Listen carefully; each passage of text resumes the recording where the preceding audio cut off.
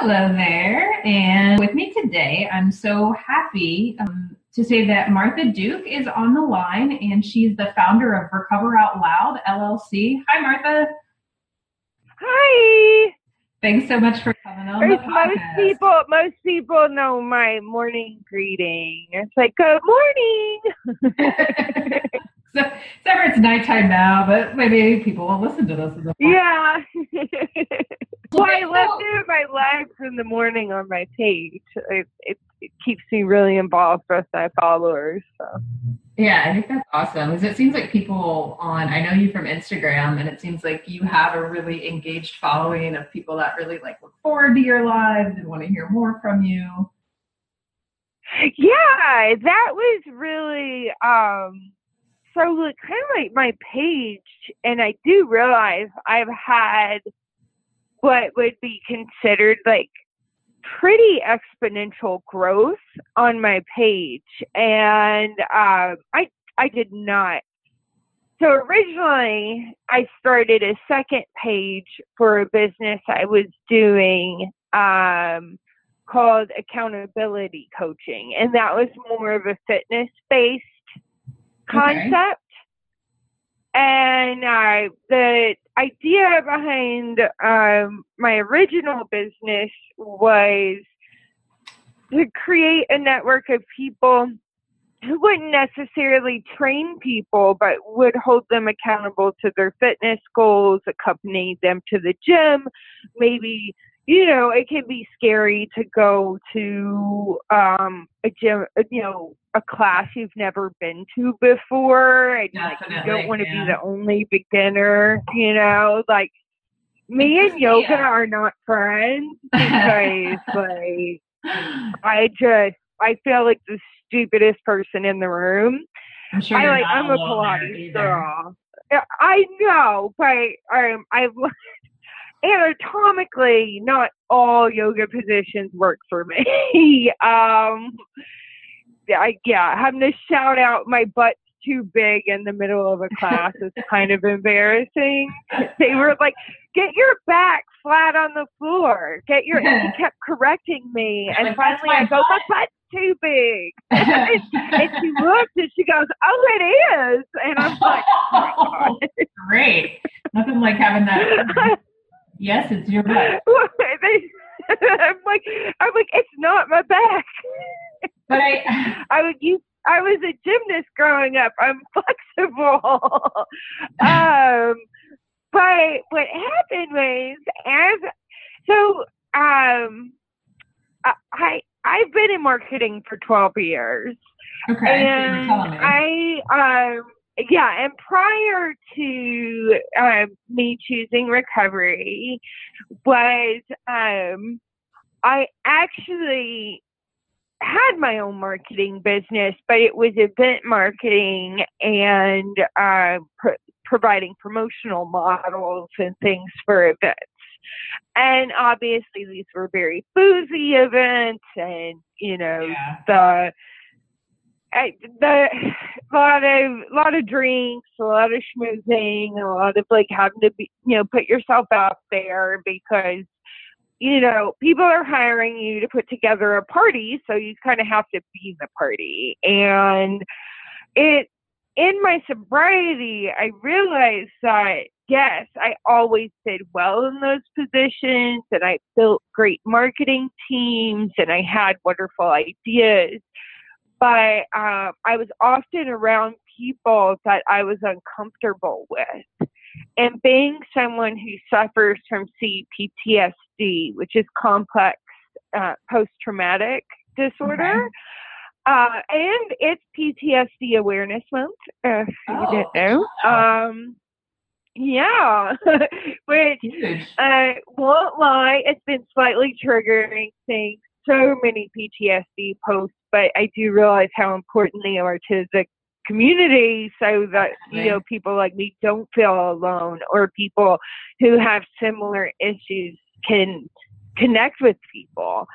And anyway, I realized in my sobriety that a lot of my drinking was me just trying to be comfortable in these positions. Yeah. And I Because think a it's lot of that the way time, for like a lot of people too, whether it's with marketing or their jobs. But I feel like I hear that a lot in sobriety is people just trying to feel comfortable with like, and especially in the sense, right. I imagine that was like of utmost importance to feel like you could do your job. And I've always felt like my jobs chose me. Like I Mhm. never really got to choose my jobs, you know. And it my whole career, and like I feel so like adulting that I have a career now. But it took me a long time to realize that I was a career marketer. I mean, um, but what would happen a lot of times is that I am, oh gosh, a 4-time rape survivor. Oh my God. And statistically, if you've been raped once, you'll probably be raped again, which is a really sad statistic. That's terrifying. And so, I walked around for years and years with just basically undiagnosed PTSD. And I read this really great post the other day that was talking about people don't always know what a panic attack looks like. People think a panic attack is falling on the ground or freaking out or running out of a room, and it's this very dramatic experience. It's actually not. And I had a good friend of mine who she was also raped, and she could tell just by the look on my face that I was in the middle of a panic attack. And she would get me out of places. Would you go into like a freeze state where like you would kind of shut down? Yeah. Like curious. it's like you just shut down. Like I would just like shut down. And one of the things in Manhattan is that all of our bars are like row houses. They're like they're just, if you're in the back, it can feel like 4 miles to the door.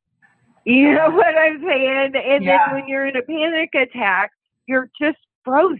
And it's like, you don't want anybody touching you. You want to make it to that door, but in your head, you're like, I can't make it to that door. Like, how am I going to, like, there's so much going on in your mind and you're just trying to look normal. Yeah. And that often would be when I would like grab my beer and just down it. Yeah. Or if somebody put a shot in front of me, I would do my shot. And then it would be like, kind of like, okay, this is how I'm going to deal with it. Yeah. And, and to me, my panic attacks are, I just like, I freeze up and I just feel like I want to jump out of my body, but you can't jump out of your body. No, and like, it would have been really convenient and saved me a lot of drunken nights, but no. Anyway, so I was trying to do the business that was the accountability coaching. The part I realized about that is because it was a new concept, there was a lot of consumer education that needed to be done, and most of the clients that were reaching out were older men who thought I provided a massage at the end. Oh, God. That's like not the clients you're looking for. And I was like, no, I was looking for women like postpartum or, women who haven't gone to the gym in 5 years, like, sorry, dude. Did you, were you starting that business like after you got sober, or that was something you were working on like while you were still like kind of drinking and dealing with the PTSD? No. What was I came up with that business. I came up with that business right when right after I got sober. Okay. Because I knew I needed to make a shift from what I was doing. Because my boyfriend was supporting me because he knew I couldn't take the jobs I had been taking. Like I just couldn't. And but we've since broke up, but he probably was supporting me forever. But I wanted to make my own money. Sure. So, especially sober, when you're feeling like more independent and good, like once you kind of hit your groove with it a little bit, I feel like a lot of us are looking for more. What else can you do, you know? On that note, I think that was part of the detriment of our relationship, was all of a sudden I had a new confidence and a new trajectory in life, and he started to become very, very insecure. Did you guys address that at all? Just because I'm not going through the same thing in my relationship right now, but I'm definitely like on this, I feel like my trajectory is going like really well, and I'm really excited about everything, and stuff's definitely shifted like the past few years since I'm sober. So my partner and I like talk about it. So, and we go to therapy and talk about it there, and I feel like we're pretty good and grounded, but I'm lately have been dealing a little bit with that dynamic. So I'm just wondering, like, what you guys did. Well, the thing was, he was there when I was drinking, and then when I was trying to get sober, if I wanted to drink, he would let me drink. Like, he never said no to it, And then, and I did get sober, and he did everything to support me. I got flowers on my sober date every month. I got, since we weren't spending money on my egregious drinking habit, it was like there were gifts and things like that. And he was really doing what he thought to support me. But at the same time, I started to feel very smothered. Yeah. And it was like, it started to become smothering. And then the breaking point for me was someone invested $4,000 in my business, and he accused me of sleeping with a person. And it was like, if you think so little of my business acumen, you think the only way I could get $4,000 is by sleeping with someone, then we aren't meant for each other. No, that's a heavy accusation. Yeah. And and he started going through my phone and stuff. That's stalker behavior. Nope. And I was like, no, that gets It does. Did you see that Netflix show You? Did you watch that? That terrified me. Which one? It's called You. It's like a psychological thriller. It's about this stalker guy. But I have to watch it. You would like it. It's really well done, but it is terrifying. But it might remind you of your ex. Do you know what was really terrifying? Movies that are kind of about people drinking and recovery and stuff was Girl on the Train. I was in an abusive relationship, not the guy I'm talking about now, but previously I was in a narcissistic, with a malignant narcissist. Actually, he was a narcopath. But anyway, Girl on the Train, like, I don't want to give the movie away, but the book and the movie have been out forever. But there's this one scene in the movie where she's apologizing to this woman on the train, saying, "I'm sorry for how I behaved at your party." And the woman goes, "What? You didn't do anything. Everybody had a bit too much to drink. You went and laid down." She goes, and then it plays back what her husband told her she did. Oh. And he used it as an excuse to beat her up. Oh my God, that's so sick. And he kept using, and in the movie, she starts realizing that he likes her blackout drunk because he could control her and say, "You did this." My abusive ex used to do that to me. He would drag me to therapy, telling the therapist that he wanted me to quit drinking, but then he would dump drinks down my throat. And then I would wake up like bruised and stuff, and it would be like, "Oh, you were out of control last night," or something. And you're like, "What?" That's so awful. And I have learned through my conversations with other people and exploring my own past that so many women end up with partners or people in their lives that actually use their addiction to control them.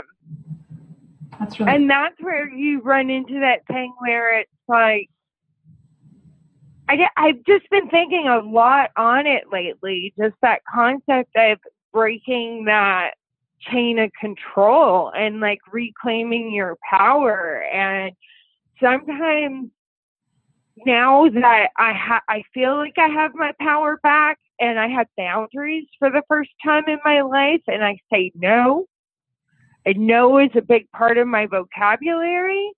good. And I'm seeing how people truly respond to boundaries. It's very eye-opening to me.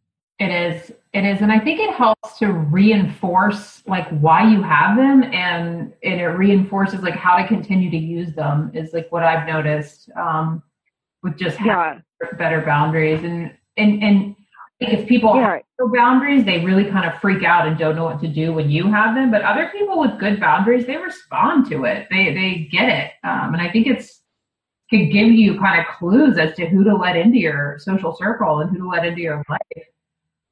Yeah, and it can feel some way like when you're first getting your footing and getting boundaries and stuff, it can start to feel lonely. And I always warn people who are getting sober that there will be a lull and there will be a period of time where you're looking for your people. But if you make your old friends overnight, you're not going to make sober friends overnight.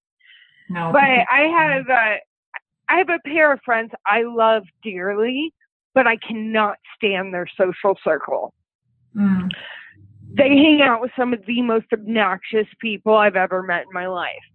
It's so not worth it. What I do is I always make sure I'm the first to show up to the party so that I get to see my friends. And then once the people who kind of make me uncomfortable show up, I can go. Yeah, and it's probably, if there's drinking at the party, it's generally better to kind of get in and get out before it starts getting just... Right. But even then, I've stayed past, usually I don't stay past when everyone's had more than 2 drinks. Right. But there's been a couple times I've stayed past then, and everyone's just so annoying to me that I gotta go. I'm out. People will start repeating themselves, and I mean, and God love them. I can only imagine, like, I cringe when I think about, like, how obnoxious and annoying I know I was. I know, like, just awful, thinking I was hilarious or cute or whatever, and I'm like, that behavior is just not, it's just not fun to be around. It's not, like, worth my time is how I feel like it now. Like, I would just so much rather do a million other things than... Yeah. It is a bit of immersion therapy, and somebody talked about so for a side hustle, I know you'd asked me about my no buy year. Yeah, I'd love to hear more about that. Can you explain what that is for if people don't know? Yeah. So a no buy year is where you don't buy anything new for a year unless and people have different ways that they do it. Some people do it like only cosmetics, those people that like hoard cosmetics or something. Mm-hmm. But then there's other people that do it kind of strict rules. No eating out, no new clothes, nothing unless like completely necessary. One of my rules is before I buy something new, I have to look and see if I can buy it used or like at a thrift shop or something. Okay. So we had like 3 plates break. My son loves to go to Goodwill. So I was like, while you're at Goodwill, can you just see if there's 3 plates? So you can get 3 plates for like 25 cents a piece. So cheap. Yeah. Instead of me being like, oh, the whole set's ruined and dropping like $50, I spent 75 cents. The other thing that I've kind of started to do is I make some of my own like home beauty products. Like I make my son's clear cell pads, like the toner pads and stuff. Oh, I have nice. this stuff to make my own shampoo. I make my own candles because I was spending a lot of money on candles. Yeah, I know. I go to Marshall You know, for mine. They have like money on candles. $3.99. Yeah, I use a lot of candles too. But I buy the cheap I ones. live 2 blocks from a TJ Maxx, so Yeah, you're probably in there daily. Like, wait, I need this pineapple one. That's what I do. yeah. My brother's like, this is ridiculous. Like, you have a like $200 a week candle habit. I'm like, yeah. I actually went at one point and just bought them in bulk. I bought like 250 candles. It's kind of, I mean, in a way, saving. You know, it's better than Well, since one. I have a business license, I can buy a lot of things in bulk that other people can't.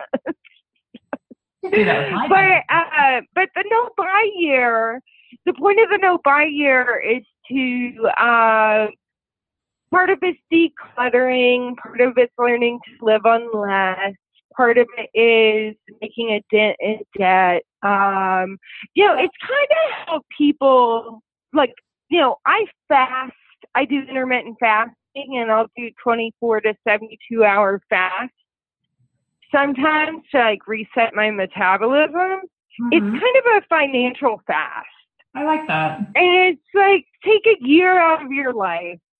And like, one of the first things you do in a no buy year is you inventory everything you have. Get this, I have one mirror in my house. I had 4 bottles of Windex, one of which was industrial size. Why? You know, I had like 4 things of Febreze. I think I had 6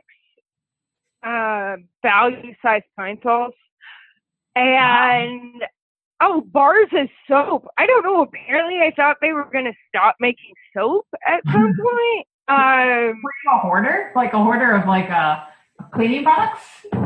I think so. For someone who barely cleans, I had a lot of cleaning products. Like, I live in a really small apartment. I mean, like, I can't clean that much. There's not that much to clean. Anyway, I was saying, and so one of the concepts is that once you run out of something, you look for an alternative for that particular product. Like so it's also a way, or like a DIY. Like when we ran out of Noxzema pads, I looked up how to make your own, and all it is alcohol-free witch hazel and some like essential oil drops. They're like the easiest thing on earth to make. That's awesome. What do you? So I made a month's worth for like 75 cents. Do you just use like gauze pads? What do you use for the actual? You know those cotton rounds that you buy in the tubes, and then you just put them in a little 4-ounce mason jar. Okay. And it's really easy to make your own sea salt scrubs and stuff like that. And you know, I just kind of looked, but the one place I'm just terrible at is like takeout. I don't know. I get so overwhelmed sometimes. I get takeout. But part of that is just managing my schedule and 2 very different schedules with my kids. Have you, I don't know if this... Meal plan. Yeah, I don't know if that's any cheaper or like the HelloFresh or any of those. I don't know if those are really any cheaper than like takeout. I know like buying groceries, buying fresh vegetables and like bulk stuff is the cheapest way to go, but it's tough to cook that way every single night when you're a busy person with a life. Well, the thing is, I don't have much of an excuse not to make my own food because I live across the street from a a wellness grocery store and a grocery store and a farmer's market. Oh, So yeah. my convenience excuse isn't good. Gotcha. But the no buy year, it's kind of like, there's some clothes, like I was going through my clothes and I'm like, that has a hole in it that I can't wear, that I'll never wear. And then hopefully by the end of the year, I'll kind of whittle my clothes down. Like, I may not be the most fashionable person this summer, but whatever. Like, I'm growing a business. Yeah, exactly. We're doing a clothes swap at one of my favorite like women's groups next week, because I have these jeans that I know they were tight when I bought them, and I was like, these just don't fit. So I was like, let's do this. Yeah, it's one of my favorite ways to like get clothes that are new to me and pass stuff on. So I'm hoping I come away with a couple of new things. Yeah. Well, I mean, I had a girlfriend who used to just randomly bring over dresses. Then I had or still have a girlfriend who lives upstairs. She has a teenage daughter that's like my skinny size. And I just was going through dresses and I had like, I ended up giving her one of my dresses for a formal. It was like I wore it on my 30th birthday. It was a party dress. I was never going to wear it again. I'm like, there you go. Like, so nice. And probably made her too. And it's out of your closet. Yeah. And I'm not shy. I let it be known at my kids' school, like, hey, if you got any hand-me-downs, I'll take them. Like, no shame in my game. My kids go to a rich kid's school. They got some nice hand-me-downs. Yes, I know. I live in a kind of rich neighborhood. I'm always out for the yard sale on Saturday. I'm like, what do you got? My oldest son kept coming home with all these, like, really nice hoodies and, like, really nice sweatpants and stuff. Wow. And I'm like, I stole some of it. It was really nice. And he told me he's been getting stuff out of the lost and found bin at school. And he goes, Mom, he goes to a school that has like 8,000 kids. He's like, he shows me this one hoodie. I'm like, that's really nice. And I look and it's like Abercrombie. And he goes, Mom, these rich kids like lose stuff and don't care. And I'm like, they don't even go back for it. I'm like, you can do that. But the no buy year is kind of like, I just felt like financially I needed to hit reset because, being like newly single, starting a business, I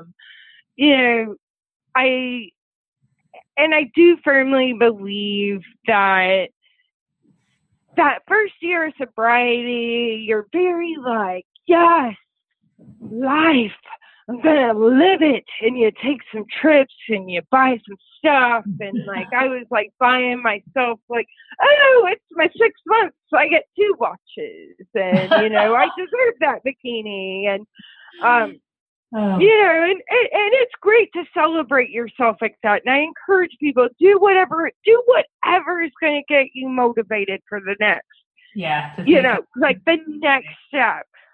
But then I feel like you hit this, like, when you're in the midst of, like, year 2. Like, I'm 17 months sober now, and you're in the midst of year 2, and you're really looking at your life.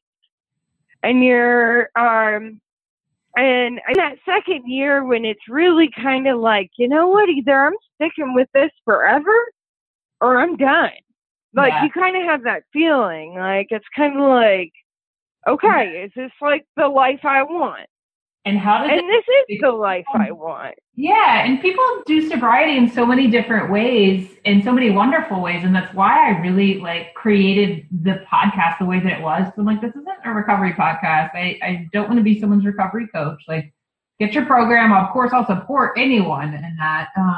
But then it's like, well, next, like what now? Now, like, great, like my sobriety is going well. I feel good. I have my support system in place, but like, what about the rest of my life? Like, are there, I can help me. Well, that was the thing. That was part of the no buy years. It's like, you know what, kind of hit me.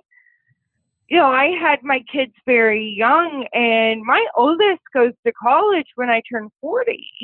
Wow. and I'm going to have a whole second life, and I don't plan on having any more children. I mean, I've been a mother since I was 18 years old. Like, I'm going to take a break. Yeah. And, and I'm like, I'd like to buy a place somewhere. Like, that'd be nice. And then I realized, you silly drunk girl, you have no savings. And so that was part of like the no buy year was to, make a dent in my student loans and start investing a little bit so that here in 5 years I can fulfill that dream. So that first year is very much like getting settled in, recovering, and then you hit the second year, and like you said, you got everything in place, and it's like, what now? Yeah. And what's going to help me achieve it? Like, what other systems do I need in place? Right. And so back to my business. The way my business kind of morphed though from a the accountability coaching and fitness based thing was, I was following all these great sober accounts and like KMF Klein, oh my God, love her to death. One of my like best friends in the whole wide world. Resurrection of Me, Slayer for Breakfast, like all of those women just like showed me that there was this wonderful life inside of sobriety, because I spent a period where I was actually scared to tell anybody because I was scared it wasn't going to stick. Yeah. Because I was like, and it wasn't that I was scared it wasn't going to stick because I couldn't make it stick. I didn't think that I could financially thrive. I didn't think that socially I could thrive. I didn't think, I would still be fun, cool, or sexy. Right. And I've noticed, it's funny, like, I love my body. My booty's all over my page. I don't care. I think that's great. I saw one yesterday where you're like covered in paint. I was like, yes! Girlfriends at this meeting. Actually, a story behind that. That's awesome. It looks so fun. There's actually a story behind that. So what happened was, I decided accountability coaching was just there. It was not going to be what I wanted it to be, and there was just too much consumer education needed. Okay. I'm starting to follow all these recovery pages, and I'm like, I started announcing my day counts and stuff, and, I'm like, and it's just such a welcoming, great community, and I just start telling my story. And like, I never set out to have 10,000 followers. That was never a goal of mine. I just really wanted to get my story out there. Right. And the catalyst for me even making a shirt that said Sober Mom on it was, there's all the posts about, the mommy wine culture. And it is bullshit. It is bullshit. Yeah. And from a marketing perspective, they took alcohol that had poor sales and rebranded it as mommy juice. Mm-hmm. You're buying into a marketing concept. It's the same way Virginia Slims said it's our time. Mm-hmm. It is, exactly. It's the exact same marketing concept. Yeah, and they don't care. They're like selling you poison. I mean, I have no issue with anyone who drinks at all. Like, I don't. You do you do what's right for you. But yeah, I don't care if people drink. But what people don't realize too is that, I just feel like all these like women's drinking circles are. You always have the one girl in the group that can't handle her liquor. Everybody kind of knows she has a problem, but she's kind of too fun Yeah. You know, and they need somebody to project their own drama on. So it's like she's just the drunk, and you know, like she becomes the butt of the jokes, and it's kind of like, who are they going to make fun of if she gets better? You know, and do they really want to quit drinking to support her, but they'll talk about her behind her back? Like, that's a sad state of affairs. I mean, it is. So I'm like, I don't think I ever had friends like quite that bad. I was definitely the party. Yeah. Girl, but I think she's such a mess. She can't keep a boyfriend. She's always drunk. And like, but then you go and buy her drinks. I had a friend whom I'm no longer friends with, and I thought she was going to be like BFF forever. She went on family trips with us. My kids called her aunt. But she went off on me one night and said that I was irresponsible and I needed to be home with my children. And I was just like, bitch, you bought the shots. Yeah, exactly. Like, why are you judging me? Like, in the night, maybe say something before I go out, like when we're both sober. Or maybe suggest coming over to my house and just watching a movie with me. I have to go out to hang out with you. Did you think about supporting me that way? But no, that would have cut into her drinking time. And then I remember another time, it was me, her, and a girl that I didn't know very well. And I was a mess. And she told the girl that barely knew me to get me home. And the girl that barely knew me looked at her and goes, "What? She's your best friend." Yeah, that seems odd. And she just ran back in, and then I remember once I had my falling out with the other girl because I was like, why are you judging me when you're the one that's going out with me? The girl I barely knew, she goes, "I'm so glad you got rid of her." I'm like, what are you talking about? And she told me what happened that night. She goes, that wasn't a best friend in my opinion. And I'm like, you're so right. You're so right. Not any kind of fun, you know, and if it's like, that she doesn't want to deal with that being a repetitive behavior, then it's time to like sit down and talk to you when you're not drinking about it and be like, hey, this keeps happening. Because I had a friend do that with me, but she's like, I can't go out with you anymore because you're obnoxious, you're drunk, you're in the street, you fight with me. And I was like, okay, that's fair. I get it. But it's like she was a friend in that she actually sat down and like tell me that it bothered her, not just like walk away and abandon me randomly. That's awful. Yeah. You know, like, but the thing is, the friends I meet in sober community are so great, but the sober mom shirts kind of just came about because I went on Poshmark and I searched sober mom. Or no, I didn't search sober mom. I searched the word sober to see if there was any clothing on Poshmark geared towards sober people. Mm-hmm. The first shirt that came up said, "Sober people scare me." Oh, wow. And there was another one that was like, "Not sober anymore." Like there was not a single positive sober shirt.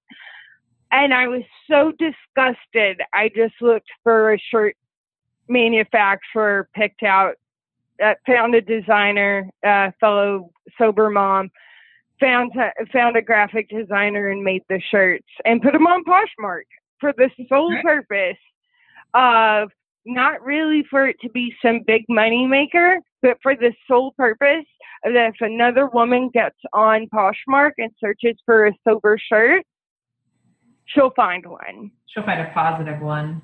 Yeah, they're nice too. I see you've got a couple different designs. And it's like very simple, but... I like the long shirt, the long sleeve one. It's really, I like that one. The pink sells really well. The gray one, I don't know. I just can't get a great photograph of it, but it's really my favorite. But maybe you need a different model with different like skin tone.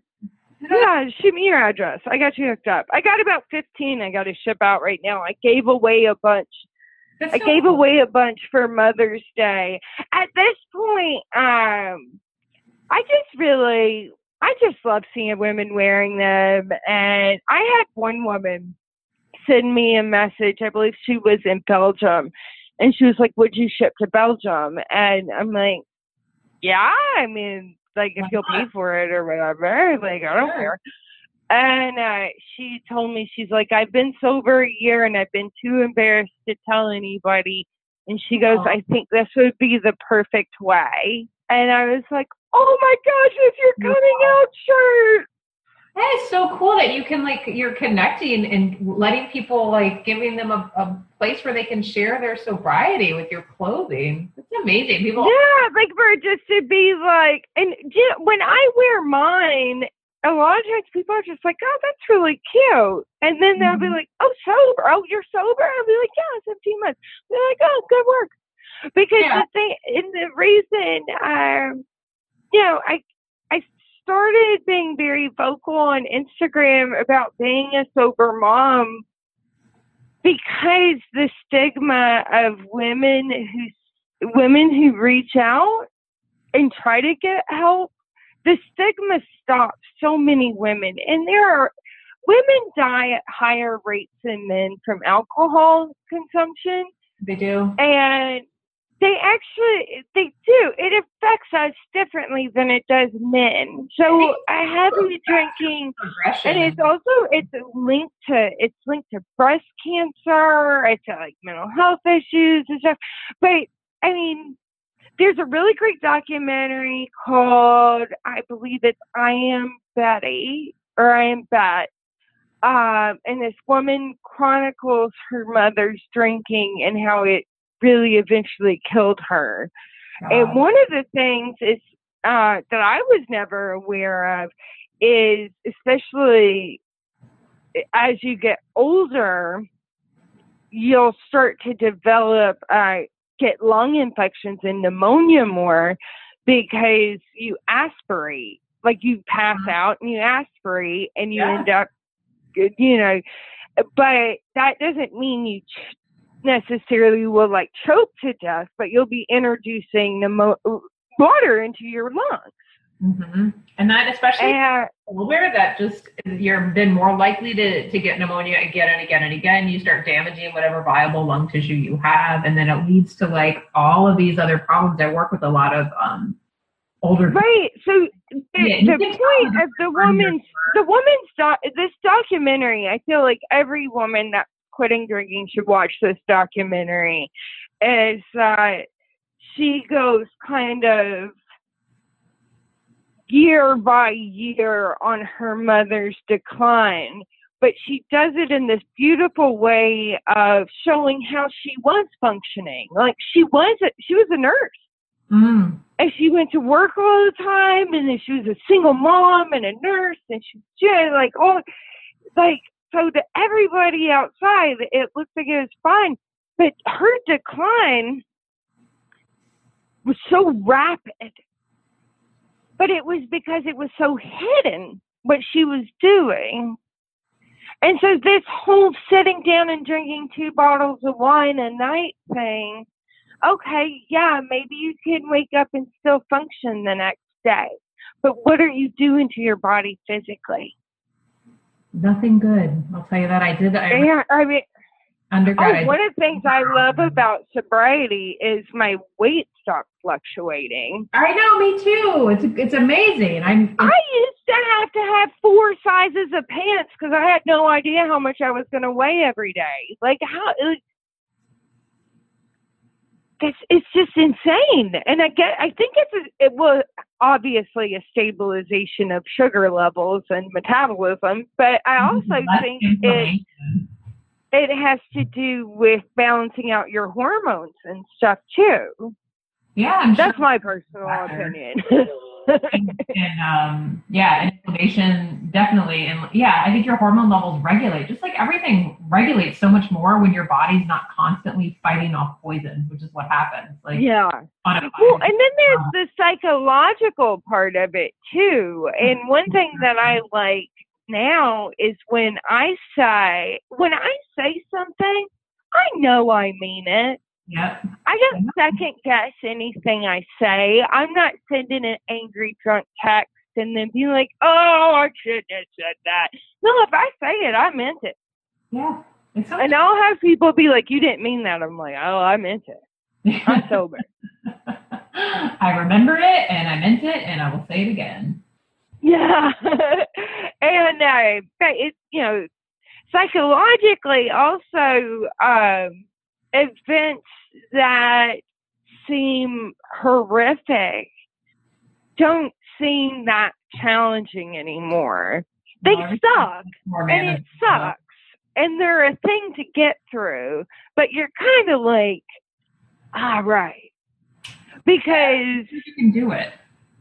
You're used to it. You're used to it at this point. You've done the hard stuff. And, that whole I can do hard things thing. You're kind of like, all right, it's just another thing we're going to deal with. Because, I remember this one moment, and it was like, it was in my first year, and I had to go empty out my storage unit. And I had put it off because the apartment I was raped in, I moved out of it and just threw everything in storage. And going back to that storage unit was so hard for me. And so I'm sober going back to the storage unit, and I passed the local dive bar, and I just remember, I'm like, every time I tried to go empty this storage unit before, I ended up stopping at the bar and never made it. Mm-hmm. And I'm like, I've lost the biggest excuse I ever had, which was like, I already started drinking. Yeah, there goes the day. That's it. Anytime somebody's like, could you do? I'm like, oh no, I already had a few. Yeah, that was just. And I'm like, steals your and time. you feel so much busier at first. I think everybody overloads their schedule in the first year, and then like the second year, you're like, I'm gonna nap more. Yeah, more okay being alone. At least I am. Like, I'm less afraid that I'm gonna want to go like fall back into old behaviors. Like now and who knows what it's like in the future. I don't want to ever sound like, well, I've got it handled. Like I'm like. But I have other things in place now, you know what I mean? Instead of like let's just go drink. Yeah, I quit obsessively working out, and I'm kind of mad at myself for that. But also 2 hours a day at the gym may have been a bit much. Yeah. It makes you feel so good, though. I love working out. It made me happy. But also, too, with my no-buy year and stuff, and, just, like, kind of start my business, I decided to sign up to run Postmates, to run around. And it's really easy in the city to be a walker. You just go pick up the food and take it to people's apartments. I mean, it's, like, not hard. And, but the thing was, I went out one Saturday night to deliver food, and it was like, I passed so many bars, many drunk people, delivered food to house parties, and I was so exhausted, and none of it looked like good to me. And a friend of mine was like, you kind of just did your own immersion therapy. I'm like, yeah. I went home and slept like a baby, Yeah, it's good to realize when you don't want it or don't crave it, and you're like, man, that's just not appealing. And yeah, if you go to bed early and wake up and feel good. I think for me, and I don't know if it's an acceptable school of thought or not. I'm still like, I don't know if it's just acceptable within my bubble. But I don't do AA, and that's pretty much because of my PTSD. Like, I cannot be in a room full of strangers being triggered 20 times in an hour. Like, it can't happen. When I tried AA, I left and drank. So, and I've heard that person. Yeah, for sure. I hear that from so many women. They're like, I left and I drank. And I think it's because a lot of women are in my position where their issues are more trauma-based than the actual craving of the alcohol. And the times that I think about a drink or having a drink are normally if I'm stressed or triggered. Yeah. But they're not a craving. I recognize that they're just a wanting to escape. Yeah. And like earlier today, I got to thinking about some like, you know, I don't speak to my mom. She's a crazy narcissist. She's a horrible person. Like completely ruined my life. But like, I'm fixing it. Like she didn't do as much damage as she thinks she did. But I don't know. Me doing good makes her mad. So I'm just gonna keep doing good. And yeah. Anyway, I was thinking about something my mom. It kind of triggered me, and then like the kids are away, and I was like, a little part of me was like, oh, it'd just be nice to go to the St. Regis and have an old fashioned right now. And I realized it wasn't that I wanted the old fashioned. I wanted to go sit in a nice place with like the perfect air conditioning and beautiful napkins and like. Yeah, I just wanted to be somewhere else. Yeah. So I don't call that, to me, in my recovery, I guess some would call that a craving, but I wasn't craving the drink itself. I was craving that atmosphere. Yeah, I think those are very different. I think like an actual craving for a substance is different than what you're describing. Because it is, we sort of romanticize it with atmospheres like that, like on a boat, you know, where you're like, oh, well, how could I ever be on a boat without I'm on a boat. Yeah. I need my margaritas or whatever it is. Like I've definitely had that too, where I'm like, well, okay, then do I really want the drink? And it's like, no, it never is. I think that's different. But then I actually sat there and I visualized myself going to the bar and just ordering a Coke. And I was like, I could do that. And then I realized I'd have to take a shower and change clothes. And I was like, man, that's too much work. You're like, I'm over that. That was fun while it lasted. Yeah, I was like, that was a really cute thought there for a moment, but I really just don't feel like taking a shower right now. Yep. Like, maybe tomorrow. Let's see if the fantasy comes up. Well, Martha, thank you so much for talking with me. Is there anything, it's because I want to wrap up, because I really desperately need to go get dinner. Oh, sorry. No. Well, I just wanted to say, but with my page and with Recover Out Loud, you know, a lot of people have asked me about how I got the growth that I got, and I got the followers that I got, and just from, you know, a seasoned marketer, all I can really say is make your own content. Mm-hmm. Be real, be honest. You're not going to hit 10,000 followers if you're still in people's memes all the time. I hate to tell you, it's just not going to work if that's your goal. But like I said, I do a morning live every day. I engage with my followers. Recover Out Loud is not a moneymaker for me. It's a passion project, and I'm very fortunate that people like you allow me on their shows to, you know, speak my truth. I love being able to promote other people's brands and things, and Jen Elizabeth's book, Shape of a Woman. Everybody should read it. Every woman that ever experienced trauma should read that book.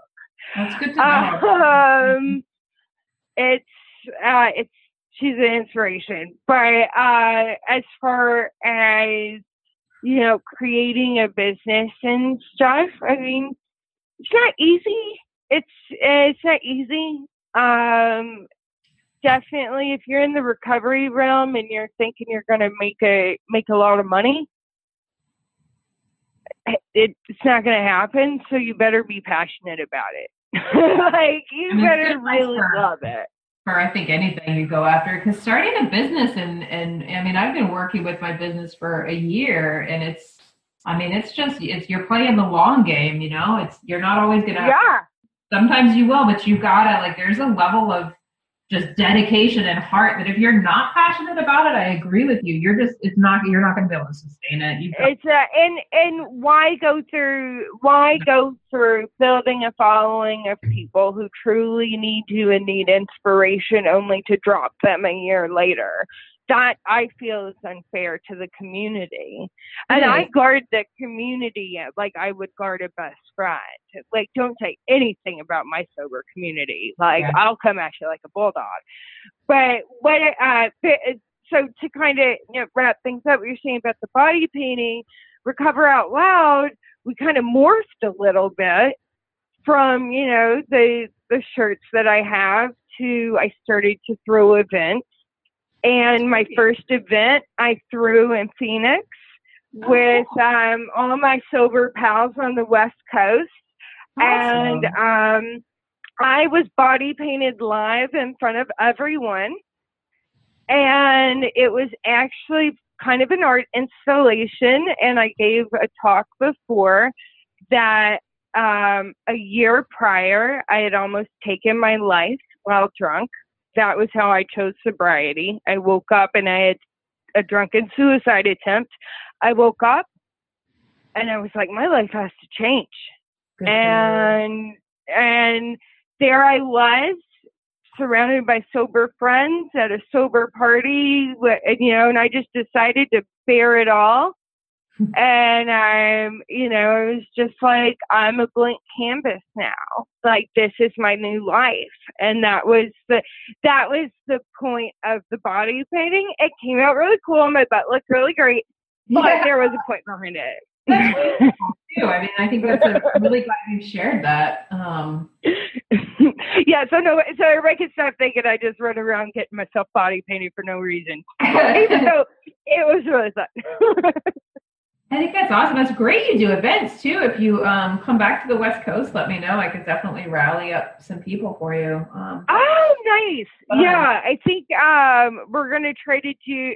I have a plan. It's kind of like more if it can work out financially, but I kind of want to do a little West Coast tour and just do meetups in coffee shops because I just love meeting my followers. I love it. And if anybody's coming to New York, hit me up. We'll grab a coffee. I've met so many of my followers on their vacations to New York. I just think it's like, just like, hi. I kind of feel like I already know you. That's awesome. But where can people find you if they don't know? Like, where can people find you? Oh, it's at Recover Out Loud LLC. And that's your Instagram.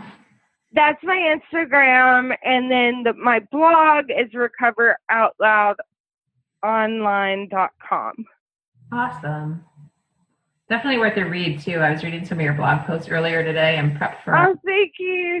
I've been struggling with blog ideas in my second year. Like it was like in my first year, it was like an idea a day, and now I'm just kind of living my life. Mm-hmm.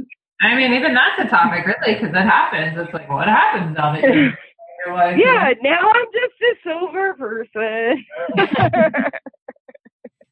Anyway, I'll let you get to dinner. Thank you so much for your time tonight. Yeah, thank you so much for coming on and for sharing your story. It's really great to just chat with you and to learn more about you because I'm one of your followers and I love what you're putting out there. So thank you. Oh, thank you.